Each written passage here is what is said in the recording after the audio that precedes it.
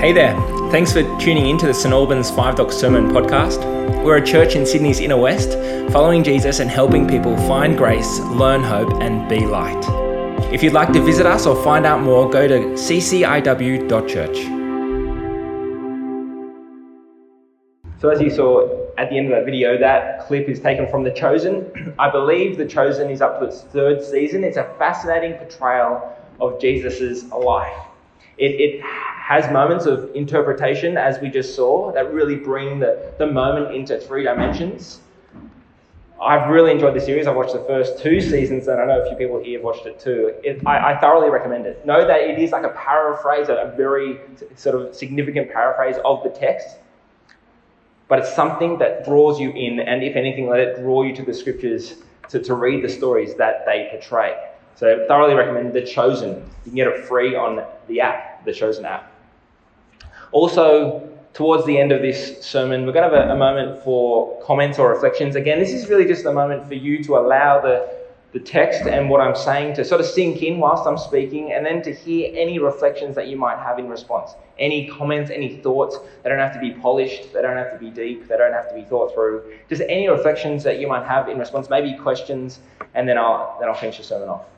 Okay, so that's going to come in just a moment. So, sometimes in an attempt to view culture from a more neutral vantage point, because we're all fish in water, I like to imagine what would happen, or what would an alien think if they showed up. What would an alien think in this circumstance if they showed up? So, imagine an alien. I don't know, think of a green little alien with a big head. Imagine if an alien turned up on Great North Road, what would they learn about us if they walked up and down Great North Road? Well, they'd pretty quickly see the butcher on the corner and the bakery and Coles, and so they'd learn that humans need food to live. And then they'd see a cafe and another cafe and another cafe, and they'd learn pretty quickly that humans are addicted to coffee and avocado, or both. And then this hypothetical alien would see on Great North Road, get ready for this, Anytime Fitness, Plus Fitness, Vision Personal Training, A-Team Fitness, Stretch Lab, Jungle PT Studio, Bikram Yoga, Sultry Salt and Float Therapies, Kefi Pilates Studio, Fades Bootcamp and Boxing, Muscle Gym, Sports Fit Health Rehab, 5 Doc Sports Physio and Injury Rehab, Zeal 5 Doc Exercise Physiology, and that's not including all the doctor's surgeries and the pharmacies and the imaging centres. That's all on Great North Road. I mean, it's a big street, but, you know. When it comes to what we value as a culture, right up there is our focus on wellness, health and fitness. And for good reason. What's wellness except a healthy, functioning human person? And it's a good thing to be. And over the last 20 years or so, there's been this movement towards a holistic approach to health, which is one reason there's so many options on Great North Road. We are not only physical beings that need to have our joints and our muscles, our brain chemicals and the body's nutrients intact and in balance, we're also psychological beings and spiritual beings too. There's been this holistic approach to health. And in a book I was reading in prep for today, it was called To Be Made Well, author Amy Becker, she writes this, and it's actually mirroring Arian's experience this week when she saw the physio. It's very similar, not exactly the same. But in the book, the author writes, I told the chiropractor the story of my back trouble and all my attempts to cure the pain. I told her I thought I had a problem with alignment, and I wondered if she could help. The chiropractor nodded. Whenever I hear the word alignment, she said, I tend to think of what is out of balance in your life, not primarily in your body. Health is holistic. Or the latest book to make a similar point is this book. It's called Lost Connections, and it was recommended to me by Layla. It's basically a book that makes the point that in most cases, depression is much more than simply chemical imbalances in the brain, though that's one aspect of the problem. Depression's causes are multifactorial. The author lists 9 causes. We've lost connection with meaningful work, the author describes. We've lost connection with meaningful spirituality, other people, nature. The story goes on. To be healthy is to be well in all these aspects of our lives. That's a holistic approach to health.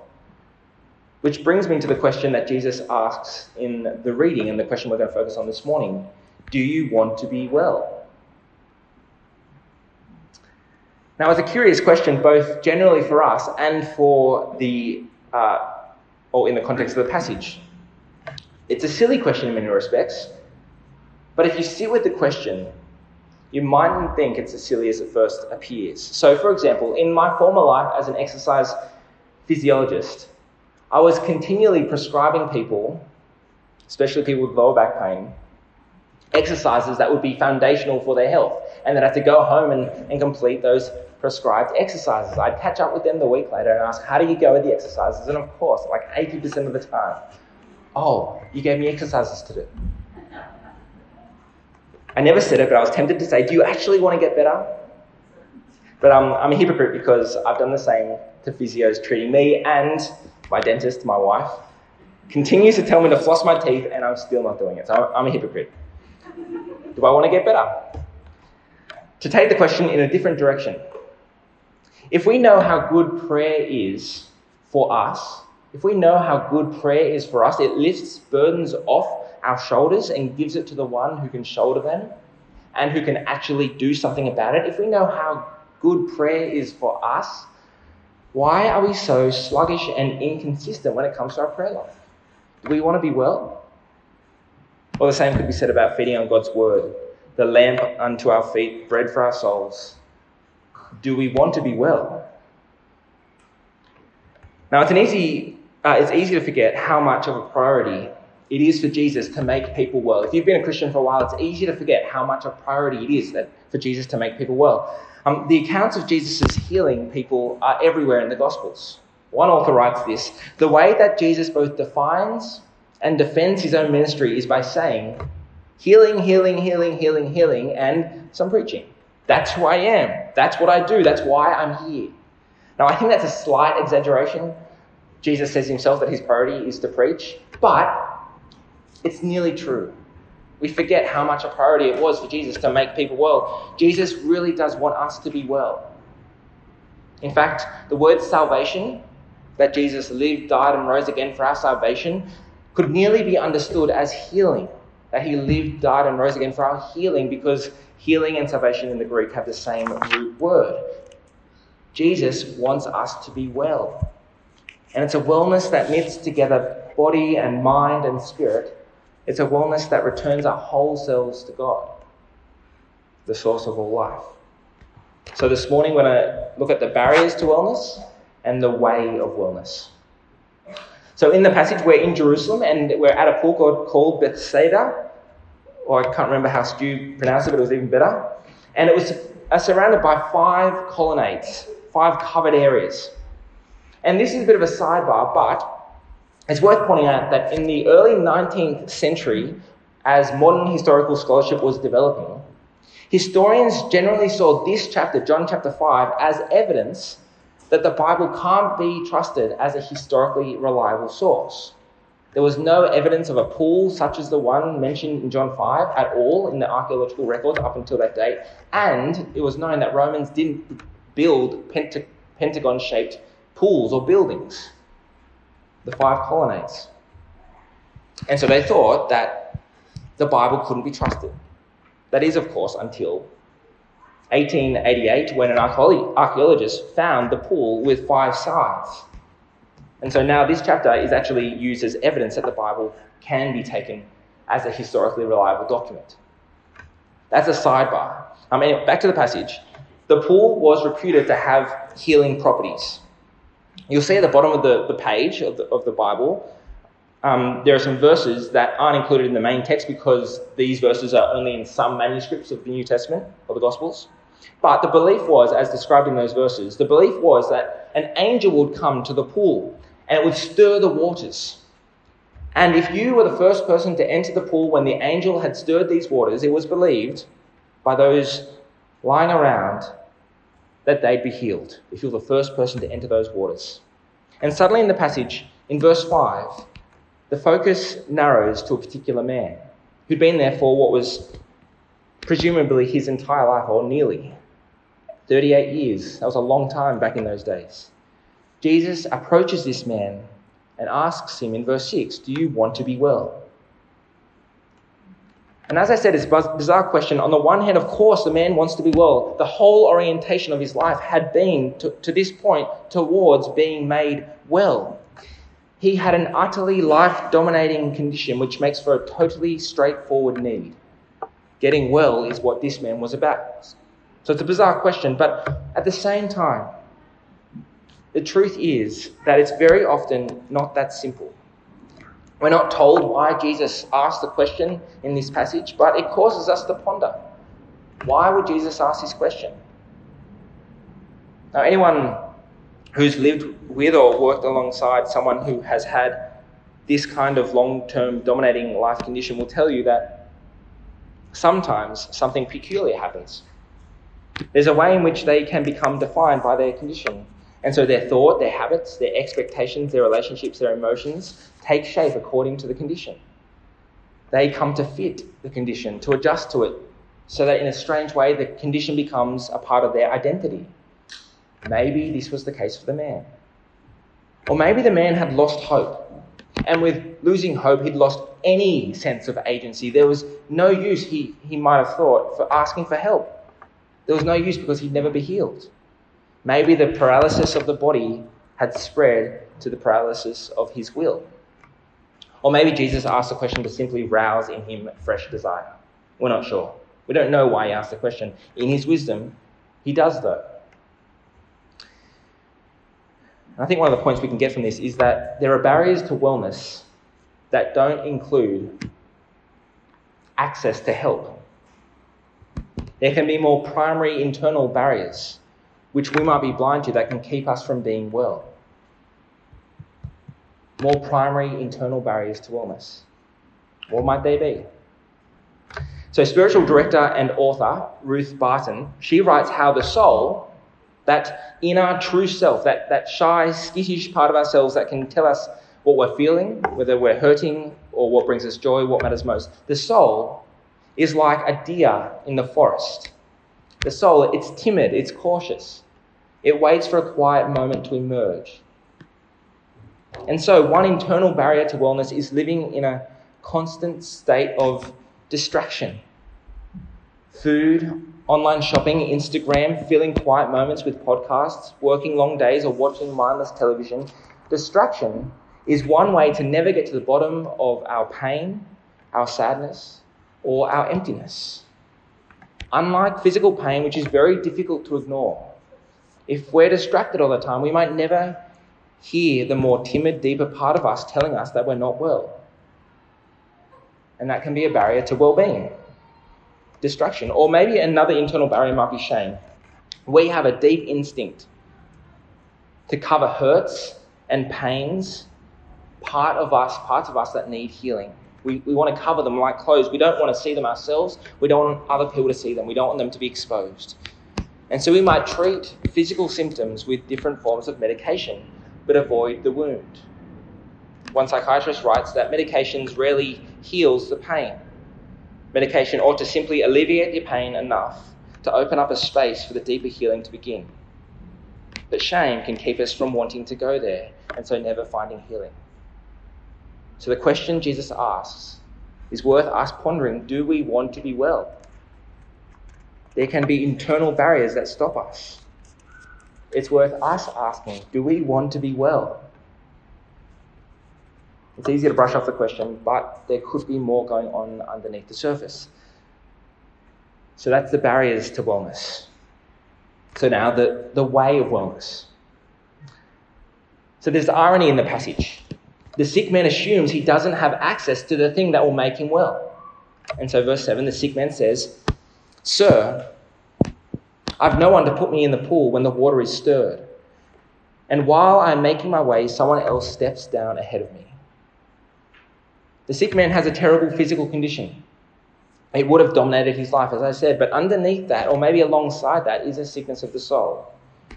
The paralytic isn't looking at Jesus and saying, "You're where my healing lies." He's saying, "Please help me to get to that which will heal me." Jesus is a means to an end. He thinks, I need to get to the water. He thinks he doesn't have access. This is the deeper spiritual problem. And then we read of a really intriguing dialogue in verse 14. Later, Jesus found the man in the temple and said to him, "See, you have been made well. Do not sin anymore so that nothing worse happens to you." Now, this verse isn't suggesting that the man's sickness is a direct result of sin, like karma, so that if someone sins, we can assume, if someone's unwell, we can assume that they've sinned. It's not like that, according to the Bible. The Bible is very clear. It severs that connection completely. And we hear of Jesus himself sever that connection in John chapter 9 when he's talking to the man born blind. But these words of Jesus in John chapter 5, verse 14, they do suggest that unlike other healings, where Jesus says something like, "Your faith has made you well," here, the man isn't healed because of his faith. He's healed in order to move him towards faith. Jesus' point in verse 14 is, I don't want to just help you in the body. I want you to believe. I want you to be spiritually and completely healed, not just physically healed. And as is so often the case with Jesus' healing miracles, the physical healing acts as an invitation to a deeper, ongoing transformation, ongoing healing. The physical healing is just an invitation to ongoing healing, often with Jesus' miracles. That is to say, that the healing often extends beyond the point of the physical miracle. And that's what's happening with this man. He's invited to a deeper healing. And just as our culture is embracing more and more the holistic nature of wellness, that it's not simply being physically in shape or functional, that's not well-being. Just as our culture is, the Bible has a very similar take on well-being. Theologian John Swinton, he writes in a foreword to a book called Disability and the Way of Jesus, Holistic Healing in the Gospels and in the Church. It's a great book. You'll see his face there. That's John Swinton down in the corner. He writes this: "Health in the Bible is a relational concept which has nothing to do with your bodily shape, the number of our chromosomes, or the sharpness of our minds. The most hedonistic, intellectually astute athlete can be in need of healing, and the most deeply impaired individuals can be healthy and indeed beautiful. The Bible has no equivalent word to health as we might understand it within a contemporary biomedical context. The closest word is shalom. Shalom is not the absence of illness, disease, or disability. It has to do with the presence of God. Healing always has, first and foremost, to do with connecting and reconnecting people to God. Holistic health goes deep." I don't know if you've read this book, but it's a lot of fun. Peter Wohlleben, a forester from Germany, wrote this best-selling book. And in the book, he explains the role of roots and the role they play in sustaining the life of the tree. According to Wohlleben, the root, this is quoting him, the root is a more decisive factor than what is going on above ground. He explains that the roots nourish and anchor and connect the tree to other trees. You can have a tree that above ground might have a dead branch here or there. It might be bent in strange ways or not look like a tree should look. But the decisive factor is the root system. If they're well, then the tree is well.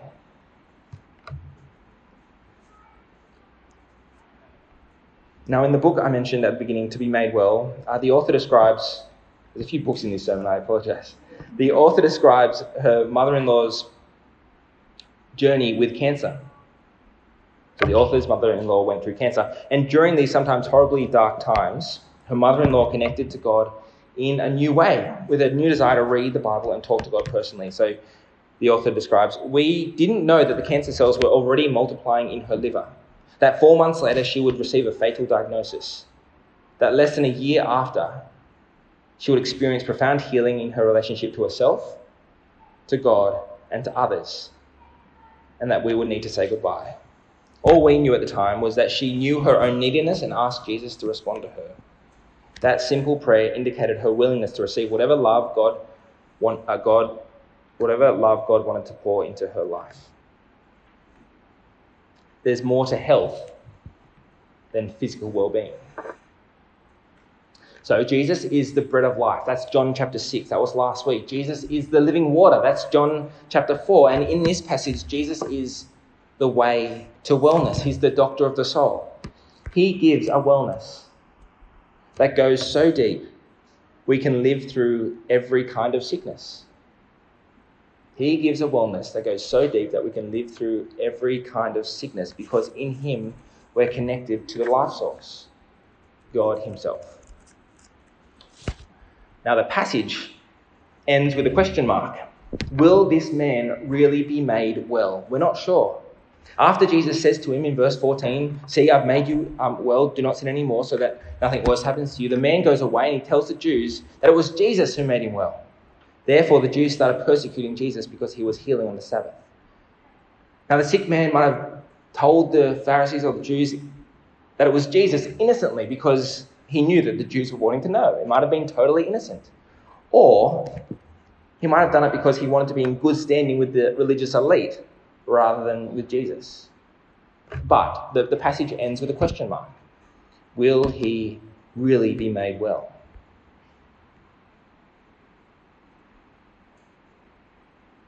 Okay. Any thoughts, reflections on that? I threw it, as I always do, I just throw a lot at you and hopefully some of it sticks.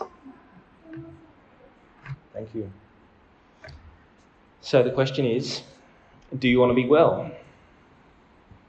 Health, the holistic type I've been mentioning, it starts with Jesus and it continues with Jesus.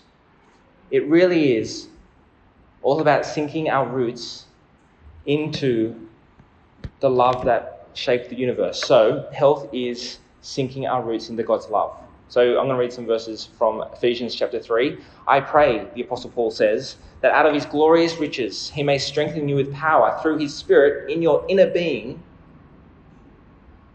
so that Christ may dwell in your hearts through faith. And I pray that you, being rooted and established in love, may have power, together with all the Lord's holy people, to grasp how wide and long and high and deep is the love of Christ, and to know this love that surpasses knowledge, that you may be filled to the measure of all the fullness of God. Health starts with and it continues by sinking our roots into love, into God's love. So do you want to be well? I know someone who, whenever he gets stressed out about something, he does what he calls breath prayers. He closes his eyes and breathes in deeply, in and out deeply. And so as he's breathing in, he imagines breathing in God's peace and love. And as he breathes out, he imagines breathing out his tension and anxiety. In and out, rooting himself in the love of God. And of course, even though wellness starts and continues with Jesus and the spirituality he offers, it starts and continues with him, wellness involves much more than that. Wellness does include physical healing, which is why Jesus heals the man. And so to close, I'm going to finish with a quote from, I had it here in my script, our pastor Tim Keller. He very closely is. He nearly is. He himself is fighting or in the final stages of his life, final stages of stage 4 pancreatic cancer. And he wrote these a few years ago, these words. We modern people think of miracles as the suspension of the natural order. But Jesus meant them to be the restoration of the natural order. The Bible tells us that God did not originally make the world to have disease, hunger, and death in it. Jesus has come to redeem where it is wrong and heal the world where it is broken. His miracles are not just proofs that he has power, but also wonderful foretastes of what he is going to do with that power. Jesus' miracles are not just a challenge to our mind, but a promise to our hearts that the world we all want is coming. Let's pray.